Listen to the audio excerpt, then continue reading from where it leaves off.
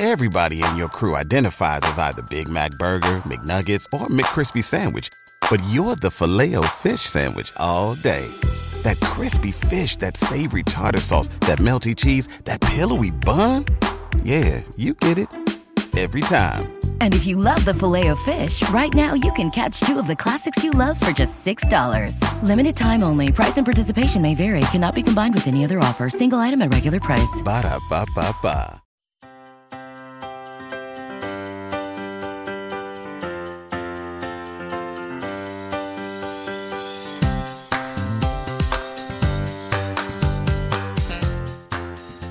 Hi, everyone. Hi, friends. Welcome back to Barb Knows Best, the podcast. I am your co-host, Michelle Maros, and I am here with my mom, Barb. And I am so excited to be back sitting across the table from her, picking up on last week's conversation, and so much more, as always. You never just get one thing with this show. You get a lot. So, hi, Mom. Welcome back. Thank you. How's it going? It's going great. How's it going being you today? It's going. I think that's what I love about us doing this every week, because I've been so super looking forward to having like a short little part 2. Yes, I know. Carryover from last week, because it was a lot. I felt like I kind of had to cut you off last week because we were running a little long, but there obviously is so much to say about this topic of emotional monitoring. If you didn't listen to last week's episode, maybe go back and listen and then catch this after, because we will be I felt a little incomplete after last week's episode. There was a lot I wanted to say. I know there's a lot you wanted to say, and just tying it up in a nice little bow to present it to you all as the gift of this week. Well, I think exactly, Michelle. Podcast. And I think what we love to do is obviously share our own experiences and how we move through life, through all the difficulties and all the hard things. And I think the episode for today and for this week will be about what are some of the tools, or what are some of the things that we've learned, or some of the ways that we've been able to manage obviously this is kind of a part 2 or a follow-up episode from last week about emotional monitoring. And so I feel, Michelle and I both feel like we want to share some of the ways we've been able to become aware of that. We've been able to cut through that, and we've been able to come back to ourselves. And maybe that would be the whole theme of this episode this week is how do we find our place back to ourselves, like coming back home, mm-hmm. or coming back to a place of I want to say joy. That keeps coming up for me. Place of joy, but also a place of ease, a place of acceptance. Okay, this is what's happening. This is who I am. This is how I feel. And okay, now what? Mm-hmm. It's kind of like, I had a teacher say, he did a whole talk, and he said, when a chicken, what comes first, the chicken or the egg? But let's just assume that the egg comes first. And when an egg is there's the egg. And then when the egg is hatched, the chicken comes out of the egg. And then imagine the chicken coming out of the egg saying, okay, now what?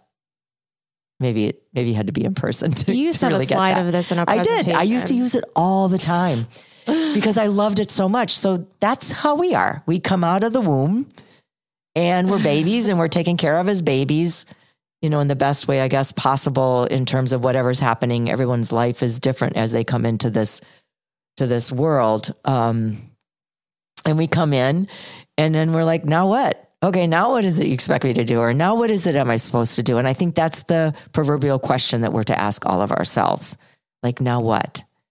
And I think for me, this episode as a follow-up to last week is going to be, we're going to give you some of the now whats, some of the tools. And you always say tips and tools for how we can start to chip away at this emotional monitoring. You're so funny. Why? Obviously technology, and I don't even think it would be a good thing to provide us to do so, has not advanced so I could know what's going on in your brain at all times. But I think for one day it would be nice to just witness your mental activity, because I just never know what's going to come out of your mouth. Like I could have never predicted that you were going to talk about a chicken cracking open through an egg today. So thank you for that. You're so welcome. Keep us on our toes. Isn't that the beauty of life? Yes. You never know. Certainly is. So yes, we want to dive in deeper to last week's episode and conversation about emotional monitoring and really just people's moods, managing moods, and what we can do to fortify ourselves from the inside out to manage whatever these things that come up in our lives so that we don't have to be so hypervigilant about other people. And for people that didn't listen to last week's episode, if you're listening to it now, go back and listen, as you said, Michelle, but why don't you just give them like a 30,000 foot quick, like if you grew up in an environment, really is how we started last week. If you grew up in an environment where you felt like you had to manage other people's moods or behaviors. That's emotional monitoring. It's when you feel like just give them a little. It's where you feel like you just have to be hypervigilant and watch out for and monitor and manage other people's emotions and moods in every single situation. And it's exhausting and it's energy depleting. And I think a lot of us do fall into this category. And a lot of us maybe never even thought that there was something wrong with it because it can be so similar. I think it's a very fine line between being empathetic and being someone who is emotionally monitoring and hypervigilant of other people's emotions. And I think that fine line and what separates it is allowing ourselves to take it on as our own responsibility and as our job to keep the peace, but also in taking it personally and making it a reflection of you and part of what defines you, rather than knowing that and remembering that other people's actions and words and behaviors are theirs and theirs alone and their responsibility. And it isn't a reflection of who we are. And it's not our job to manage it. And it's not something to take personal. And I think that's the biggest piece and takeaway that I've experienced in my life is that I can let people have their behaviors, their actions, their outbursts, their uncomfortable moments, and it doesn't have to say anything about me. And I don't have to take that on as something that I have to apologize for or work through as a part of my own worthiness and purpose in life. Beautifully said, Michelle. Beautifully said. I think that's it. All right. Bye. Yeah. I think the only thing that I would add to that is, and it doesn't work. You know, we may think it works for a while, that we can manage other people's moods and behaviors and all of that. And we think it's going to reduce or decrease any anxiety or any problems or any chaos or any drama that we might have in our lives. And maybe it does for a moment here and a moment there, you know, or a year here or a year there, you know, whatever time, you know, elapses, whatever it is. But it ultimately doesn't work. It ends up increasing our anxiety, increasing our separation from ourselves, not knowing who we are, not knowing how we feel, abandoning our own needs and our own wants. And it ends up being a situation that doesn't work. And I believe strongly that we want to do things that do work. We really want to look at all the things that we've learned, because that's what I feel is so beautiful about getting older. I am so much more wise. And I love the fact that I get wiser and wiser every day or every year. I believe we're here to learn and continue to grow and to continue to keep becoming and keep, you know, I like to think of what's happening on the inside of us as like an onion, and we continually peel back the layers of the onion from the inside. One layer of this situation that doesn't work, or if you are someone who has to monitor and manage other people's moods, which takes you completely out of the present moment, we're going to peel that layer back so we can see, wow, I really am losing myself here. What can I do? How can I start to shift that? And today's episode will be that, giving you little ways, little things that you can put into your life, not some big thing, just a little thing here and there that you can put into your life that will start to shift that from the inside out, but also start to help you become aware of when you're doing it, help you become aware of what you're doing, and help you start to really understand what is your place in life, what is your responsibility, what is your job, and what isn't. and how you can recapture some of your energy and your vibrance for the most extraordinary life that you want to live and for the magnificent person that you are. Yeah.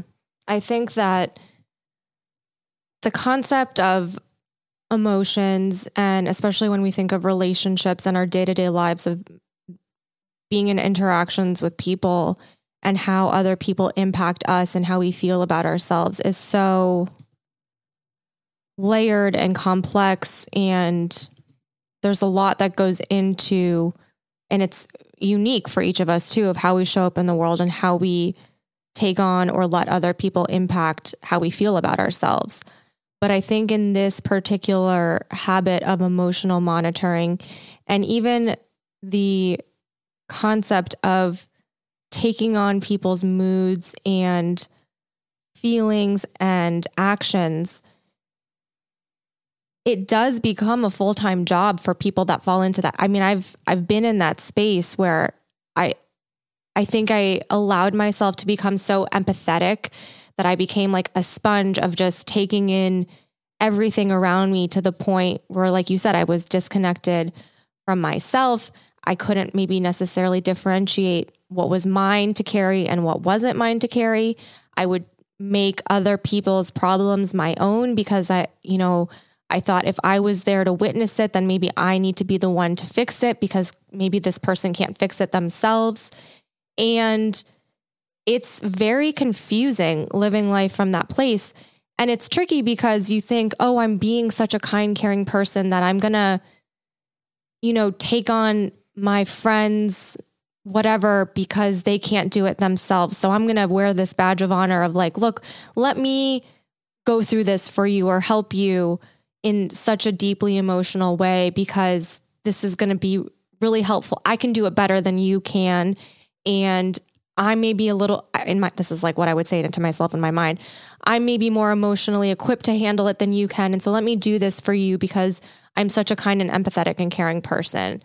And you can see like the web that it weaves of confusion and boundaries being crossed and just really wonky energy of doing that, but also how it disconnects you from yourself. And again, it's really tricky to distinguish as caring, kind, empathetic, compassionate people. You want to help people, you want to be supportive of people, but what is that line between being that kind, caring person and then going too far and taking things on that aren't your own?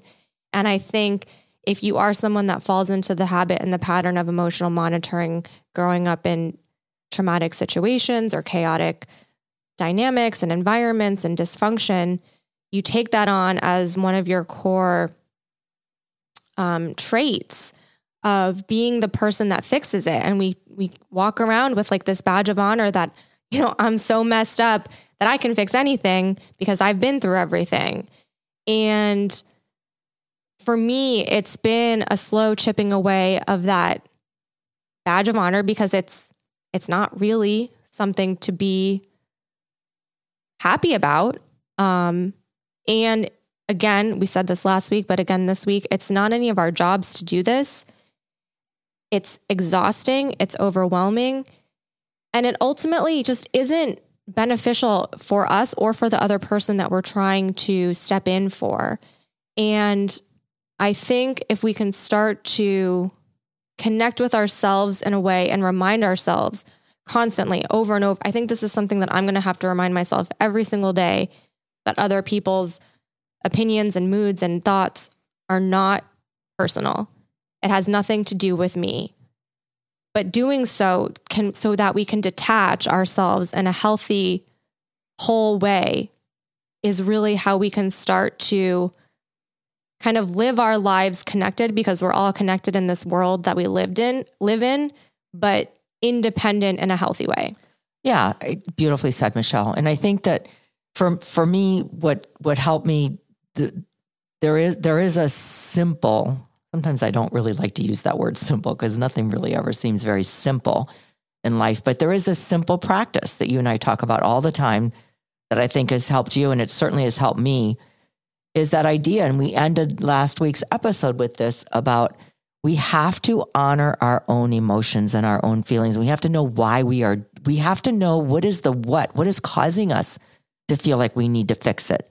What is causing us to feel like we need to be jumping in the middle here and trying to monitor it or trying to keep it at bay so it doesn't turn into some full-blown chaotic mess or whatever that is. And so if we're not aware, if we're constantly living our lives from the outside in, at the mercy there of the external world, I like to say, and not really understanding, wait, how am I feeling right now? What's happening right now? Why am I feeling like I have to jump in here?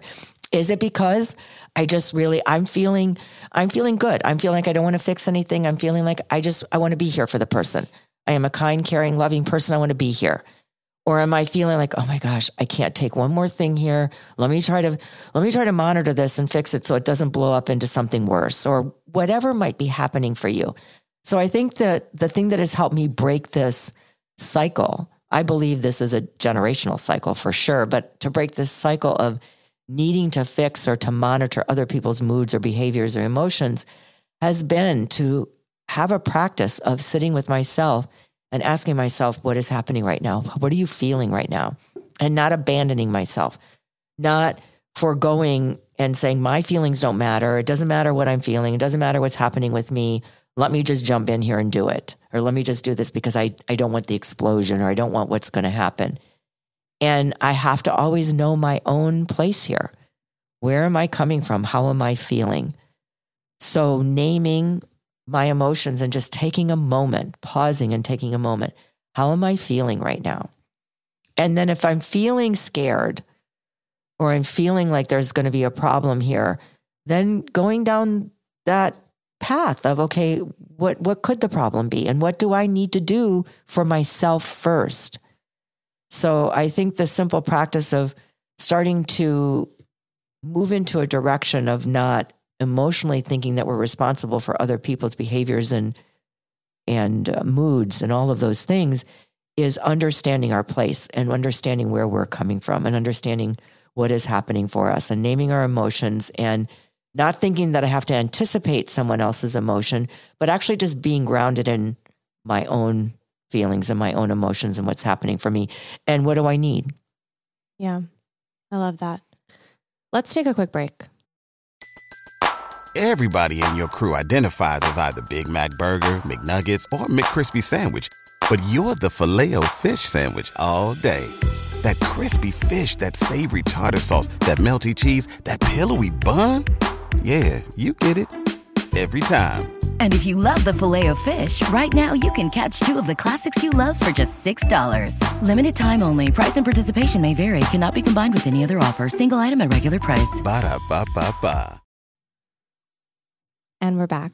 And one of the things she was so ready. I was really on the, because one of the things I want to share again, and I know we've shared this before, is that changed my life so much is the Jill Bolte Taylor. She was a neuroanatomist, not a neurosurgeon, but a neuroanatomist. And she had a stroke at age like 37 years old, a massive stroke. And it took her 8 years. And she fully recovered from a stroke that no one thought she could recover from. And in her research, because she was a research scientist, a neuroanatomist, in her research, she discovered that we all have emotions. We have emotions all the time. We have feelings all the time. And emotions and feelings, they want to be felt. They want to come and they want to go. That's what they want to do. They want to come and go and come and go and come and go. And so what she discovered in her research in healing herself from this severe stroke was that it takes 90 seconds for an emotion to come up, for a feeling to come up, and for it to move right through our body. Unless we start allowing the mind to start thinking about the feeling, or start blocking the feeling, or start negating the feeling, or start holding on to the feeling, then it starts to manifest in many, many other ways inside of our body and inside of our minds and inside of our actions. So I've never forgotten this. And I always use this, that if we could just feel our emotions in the moment when they're happening and feel the feelings and honor them without judging them and without trying to make a story about them, they'll move through us. So for me, in trying to look at this idea of, it's really codependency, which I think we have a whole episode on codependency. Instead of thinking that I've got to fix or save someone else, I can be there just to be who I am if the feeling is overwhelming, and it's not my job to try to fix or save, or it's not my job to try to jump between what's happening and what could happen. It's my job to stay in the present moment so I can be there as a strong, as you were saying, a kind, loving person that wants to help. We can't be kind, loving people if we're not honoring our own emotions or our own feelings in the moment. So I think you had a therapist that shared something with you that I love, this visual about how we can think of ourselves. I know you and I've talked about this before, but maybe it was one of my therapists. I was going to say, it's not mine. Oh, maybe it was one of my therapists, that think of yourself as a tube. I really like visuals a lot. So think of yourself as a tube, or think of your emotions that have to run through a tube. Think of yourself as seeing the emotions come up through this tube, and then they have to go out somewhere, and allowing the emotion to flow through you. This was such a beautiful visual for me that encapsulated Jill Bolte Taylor's research in emotions and feelings. Instead of absorbing the moods and the behaviors of other people, let them run, let your emotions run through you and see how you feel in that moment, allowing their emotions to do the same, knowing that you will know what step to take in that moment. And understanding that this is how we live our lives from the inside out. Yes. And it's it's super interesting because as you were talking and as I was thinking about this dynamic and why it comes up for us and why we do it, I think it's a denial of what's true and trying to change what's true to suit what we want and what our needs are, rather than either accepting what is true or making a change to create a new reality. Because I think so much about emotional monitoring and trying to jump in between an experience and a reaction to make things better. And it's really knowing that someone or something is going to have a certain reaction or say something or do something that really isn't okay for us, but accepting it anyways, thinking that we can make it okay or make it better. And that isn't necessarily a healthy response, because if there's something happening in our lives that's not in alignment, emotional monitoring really is a Band-Aid to the real problem. And getting to the root of the real problem is maybe this person isn't aligned with my life, or, maybe this dynamic is toxic, or maybe I'm in a codependent relationship where I need to sort this out because this isn't healthy. And I feel like knowing that it's really a Band-Aid and not a solution has been huge for me. And then also thinking about underneath that emotions and feelings that come up in these dynamics, and Jill Bolte Taylor's research, Indiana University alum, shout out, is fascinating, because I think we often take on our feelings and emotions as part of our personalities. And especially when we're so used to being in these toxic, traumatic environments where, a conflict arises and we respond, and it's like these patterns that we get ourselves into that we take on as parts of our personality or part of our mindset. But in reality, these reactions, these feelings, these emotions are just responses to life and to what's happening in life. And if you can start to think about feelings through that lens, like Jill Bolte Taylor says, of it only takes 90 seconds for our bodies to process an emotion that comes up. And the reason that it takes longer is because we've engaged with it in a way that's perpetuated it. And so thinking about feelings, thinking about our reactions and emotions and responses to life, knowing that, okay, you just did something to me that made me feel really sad. I feel sad about it, let myself process it, and then move on, is a huge piece. And it's been a huge practice for me in starting to identify who I am in a situation and not allowing my feelings to define who I am in a situation. And then separately, going on to then allowing myself to truly understand and grasp the concept that other people's feelings and emotions aren't a reflection of me as well. It's like, how many layers of emotions and feelings am I going to let define me? It's like I let my own and then I let other people's. And it's like chipping away, or like you love the peeling back the layers of the onion, but pulling it back, and none of it is a reflection of who we are. It's all just reaction and emotion based. And it's so quick and momentary and fluid that no wonder we feel so confused and exhausted all the time, because we're constantly being moved and swayed and influenced by emotions that are always changing and that sometimes aren't even truly based in reality.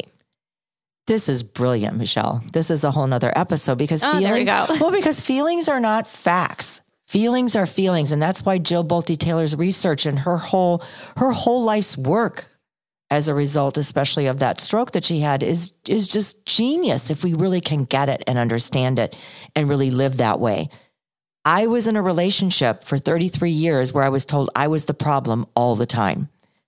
And what he meant by that was he didn't like my feelings. My feelings were the problem. How you feel about this is the problem. And so if we're going to think that feelings are facts and that feelings are who we are, you just said it so beautifully, Michelle.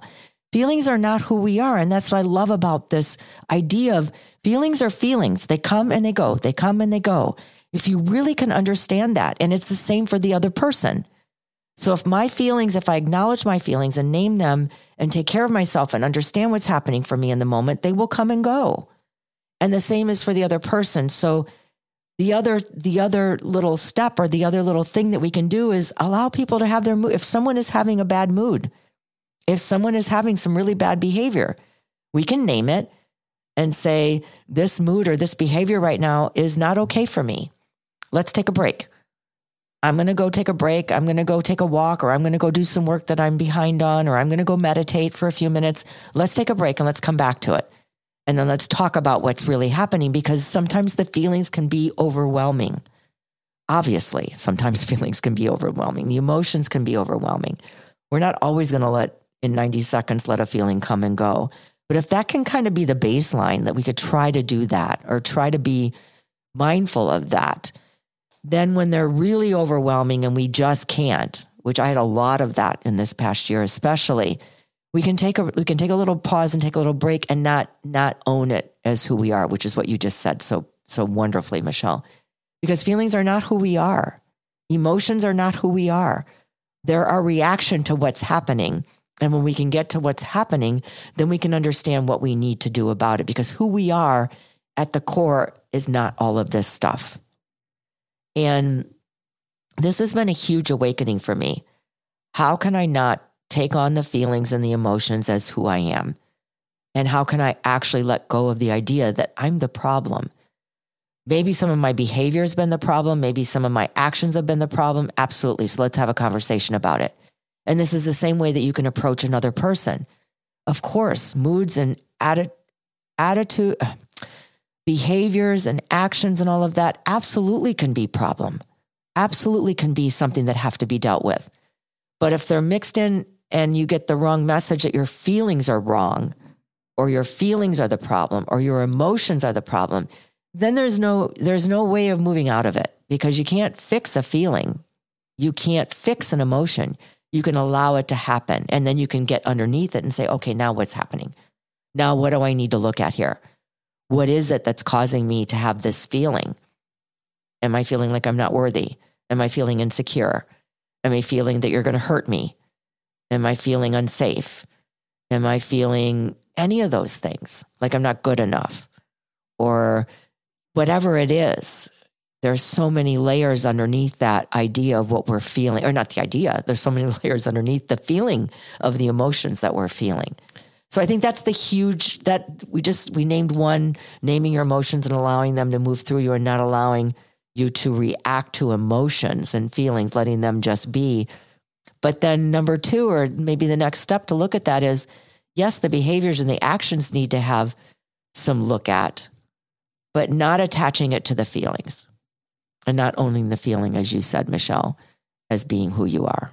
Yeah. And I think in really contemplating this, it is a building block of how we perceive and react to life, to where I think from early ages, we have experiences and we have feelings and reactions to things that maybe we don't fully process.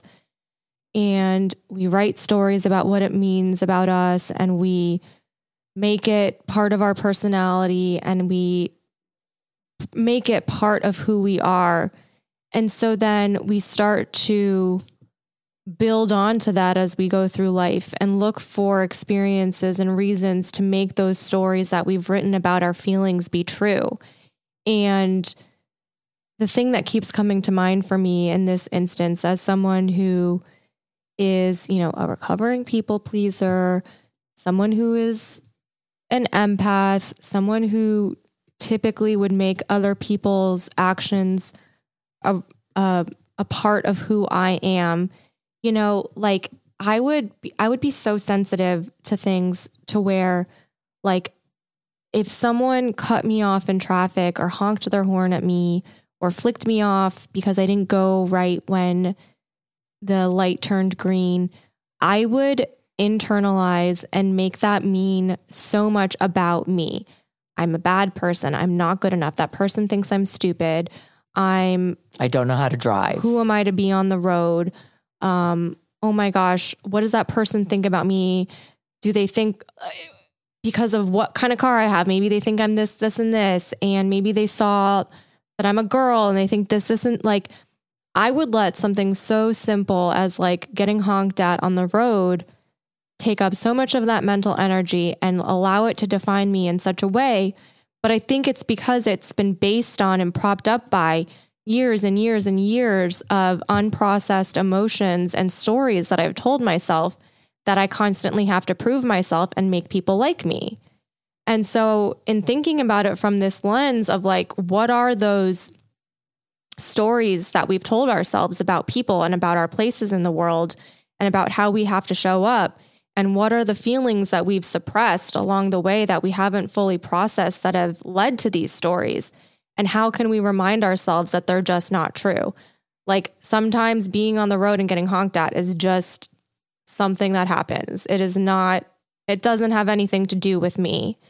And it's crazy to even say that as something that would be a part of my emotional wherewithal, because it's such a seemingly innocuous day-to-day experience. But I think for some of us who are so sensitive, we let those little bumps in the road pile up in our emotional bank, I guess, so to speak.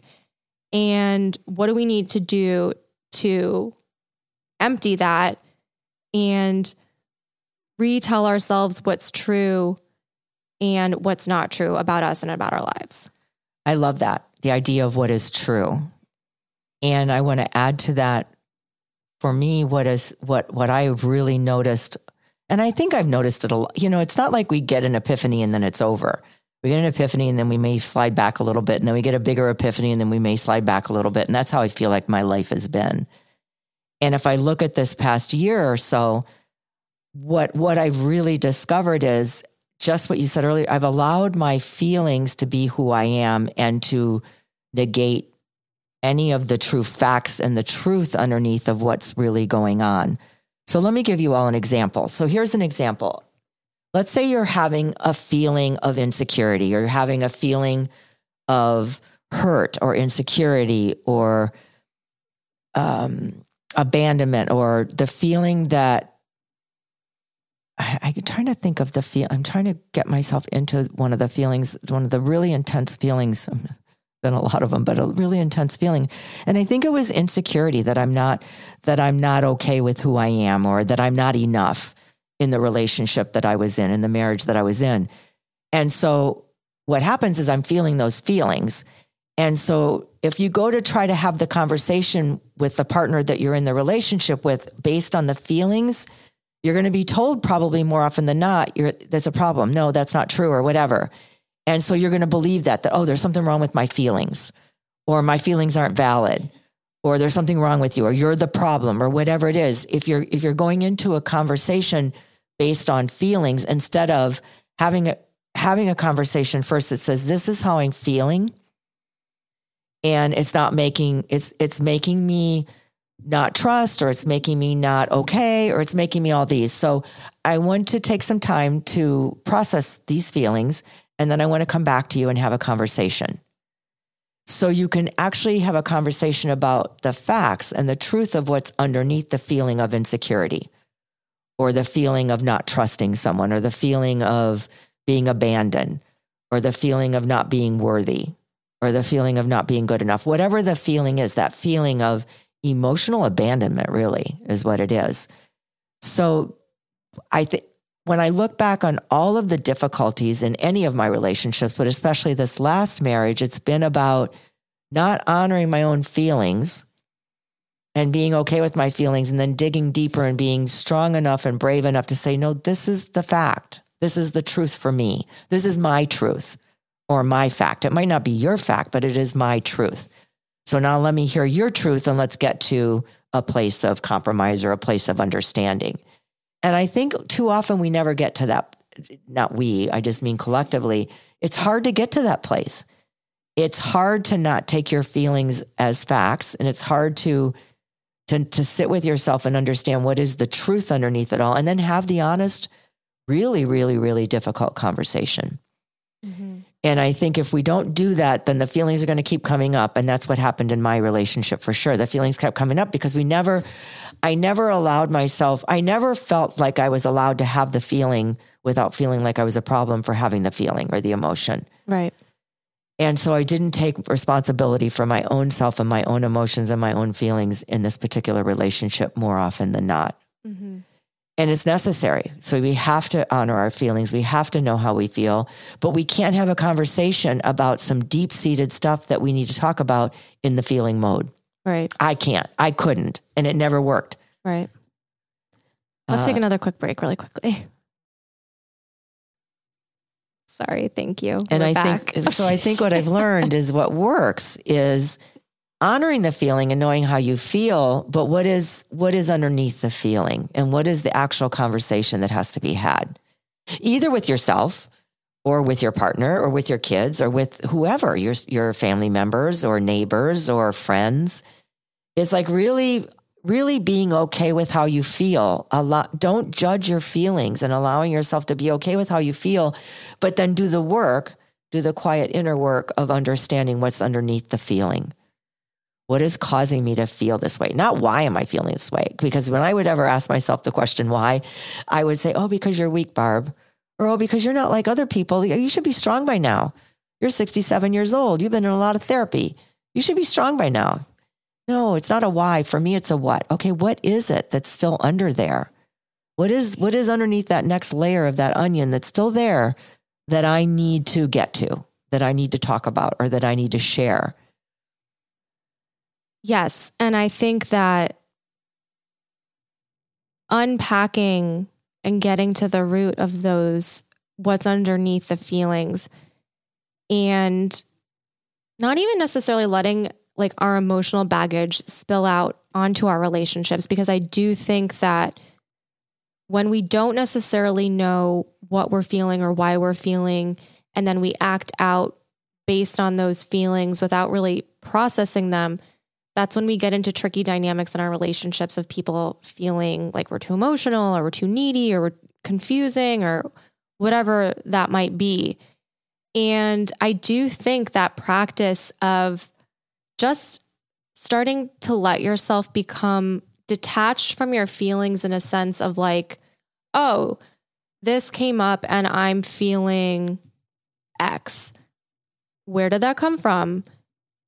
What is making me feel this way? And like, just like we always say, being a scientist of your life and picking it apart in a sense of like, oh, this is why I feel that way. And this dynamic is leading to me think this, but this is true and this isn't. And that's why I love journaling so much, because you can really start to pick apart your emotions and your feelings in your journal, where it's not necessarily spilling into your personal relationships, but where you can start to look at feelings and patterns and thought processes without judgment of like, wow, this really keeps coming up for me.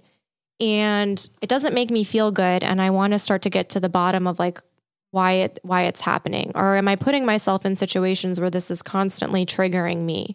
Or am I surrounding myself with people that don't let me feel safe to express my emotions, or that I can speak up about what's up for me? What do I need to do in my life to make those small changes so that I can feel better and maybe pick apart and break apart some of those patterns and toxic thought processes? Yeah, I think what we're saying really is powerful. That we can't. Yeah, I mean, it's very powerful because we're really getting to the core of what I have seen in my own life in being the scientist of my own life, especially the past year, is that I was judging and trying to make it okay that I was feeling the way that I was. I was not just allowing my feelings to just be. Like I had to make them, it's okay that you feel this way, Barb, because you've got all these things underneath that are making you, like I was needing that approval to feel the way I was. And I needed that laundry list of why I felt this way and how terrible it was for me to feel this way. Instead of course I feel this way. It's fine to feel this way. It's not good or bad. It just is. Now let's dig into what is the cause? What is happening, Barb? And what was happening underneath all that was not okay. So I think we get confused, that idea that it is okay to be sad. Of course it's okay to be sad. Give me a break. Like I want to scream when we think that it's not okay to be sad. So then let's let the feeling go through us. And then let's figure out, the sadness is because my mother died. And I don't want somebody telling me I need to be over it in X amount of time. I want someone just say, my mother died too, so I understand that feeling of sadness. Or I can't imagine what you're feeling because my mother hasn't died. Let me just be here with you so you can feel safe in the feelings. But instead we own the feeling. We think it's not okay to have the feeling or the emotion. Even the emotion, even the rage. I think rage comes from not feeling the feelings. They brew and they brew and they brew and they compound and they compound and they compound. And then we feel rage. If we just would allow ourselves to feel the feeling without judging it and having any kind of particular judgment is the word that keeps coming up, but I feel like there's a stronger word even than judgment. Like how dare us say it is not okay to feel this way? We're continually feeling a certain way because we're not allowing ourselves to feel it and then get underneath it to see what is the root of it. And if we can get to the root of it, I'm feeling this way because I was never allowed to be sad. But wait a minute, now I'm 67 years old. I can be sad. I can be angry. I can not like people's behavior. I'm not a problem because I don't like someone's behavior and some of the actions that are being taken in a relationship. And so I can't change that and I can't fix that and I can't monitor that. I can't manage that. So I need to just say how I feel and let you do your part in fixing yourself or in managing your own behaviors and your own actions. But we can't manage people's emotions. No, it's not our jobs. Well, and you can't. And you can't even manage your own emotion. Because if we could manage our own emotions, there would be no such thing as rage. There would be no such thing as any of the stuff that's happening. I think if we could manage our own emotions, I think we can put a lid on them. We can put a lid on them and let them simmer for a while. I guess if you call that managing by putting a lid on it. For me, the word manage means to, I don't know what the dictionary says, but for me as a quote manager of my life or as a quote manager in my businesses and things like that, for me, that means finding the solution. How do I get from A to Z successfully or properly or in the best way possible? So manage to me means I'm thinking that's how I have to fix it, but you can't fix an emotion. They're going to come and go. So if we think we can manage our emotions, we can put a lid on them. We can sit with ourselves for a moment and say, okay, Barb, calm down here. What's happening for you in this moment? And I don't think that that's managing my emotions. I think that's giving my emotions a home and to be safe and be okay with and allowing them to move through me. Super interesting. It is really interesting. And I've really just been practicing with this and looking at this a lot. Some of the words we use, some of the words I think as humans we use can be very detrimental to our own mental and physical and emotional well-being. And for me, the word manage, for me, the word why, God, who knows why? I can know what though. What is it that's causing me? I don't know why. And if I think of being sexually abused as a child as a why, it's more of a what. Okay, that sexual assault as a child is a what for me. Okay, now what do I do with that? You know, what did I feel back then? What shut down in me? Like all the whats, it brings up all the other questions. Yes, it does. We always tend to go in such a very deep place a lot, and I love it so much.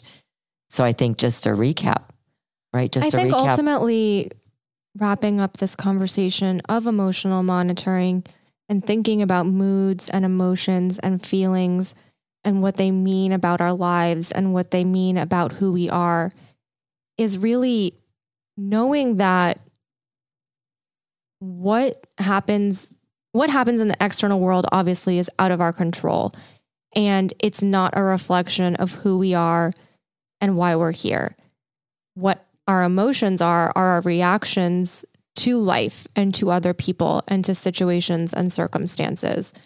They're emotional responses based on our past experiences, based on trauma, based on our beliefs and our values. And again, those don't reflect who we are and don't define us. And then ultimately other people's moods, emotions, actions, words are also not reflections of who we are.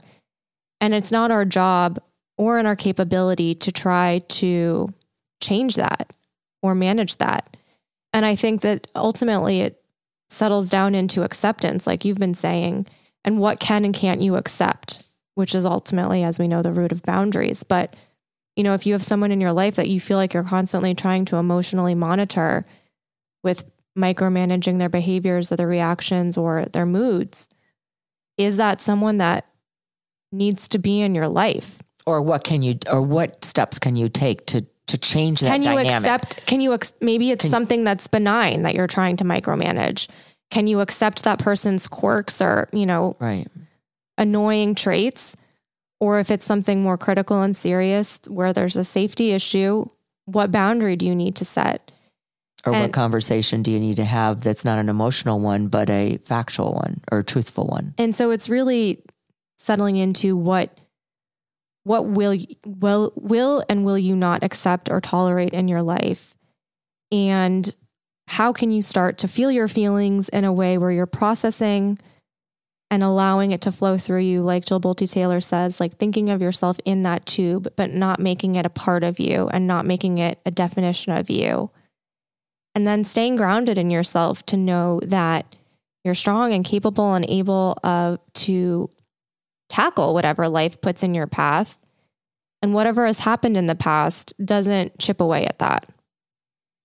Yeah, the past does not define who you are. Nothing has the power to define who you are but you.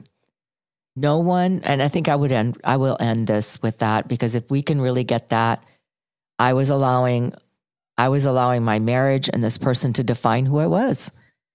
And because I was owning it for my own. When I say define, or when Michelle and I are talking about this idea of feeling feelings, like don't own, wear your feelings and wear your emotions like a muumuu. Let them just run through. Those old, this does date me, and then I'll be done talking, I think. Those big caftan like muumuus, those big robes or those big things, those, I don't know what they're called, dusters or whatever.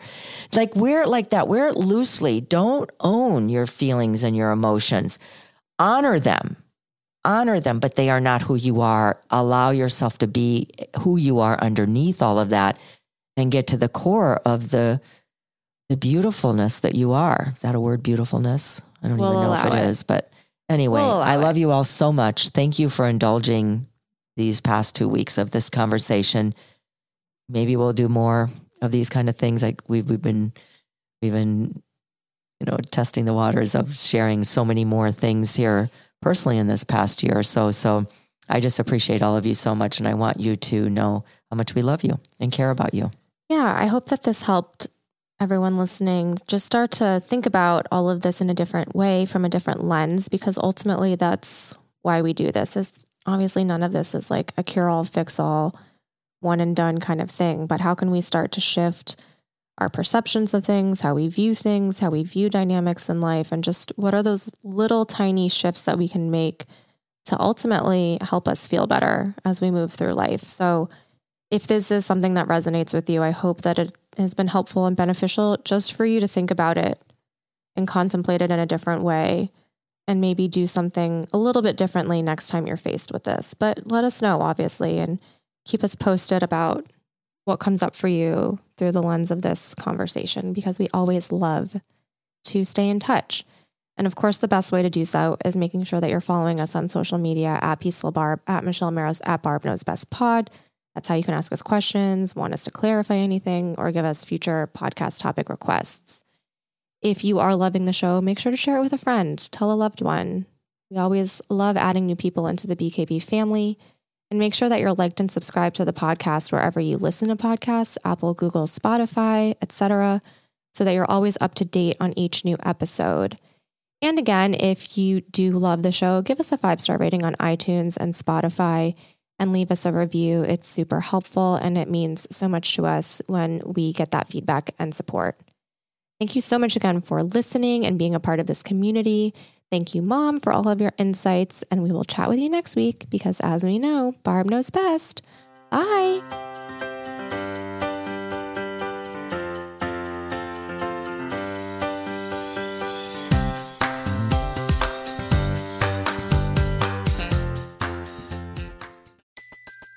Everybody in your crew identifies as either Big Mac Burger, McNuggets, or McCrispy Sandwich. But you're the Filet-O-Fish Sandwich all day. That crispy fish, that savory tartar sauce, that melty cheese, that pillowy bun. Yeah, you get it. Every time. And if you love the Filet-O-Fish, right now you can catch 2 of the classics you love for just $6. Limited time only. Price and participation may vary. Cannot be combined with any other offer. Single item at regular price. Ba-da-ba-ba-ba.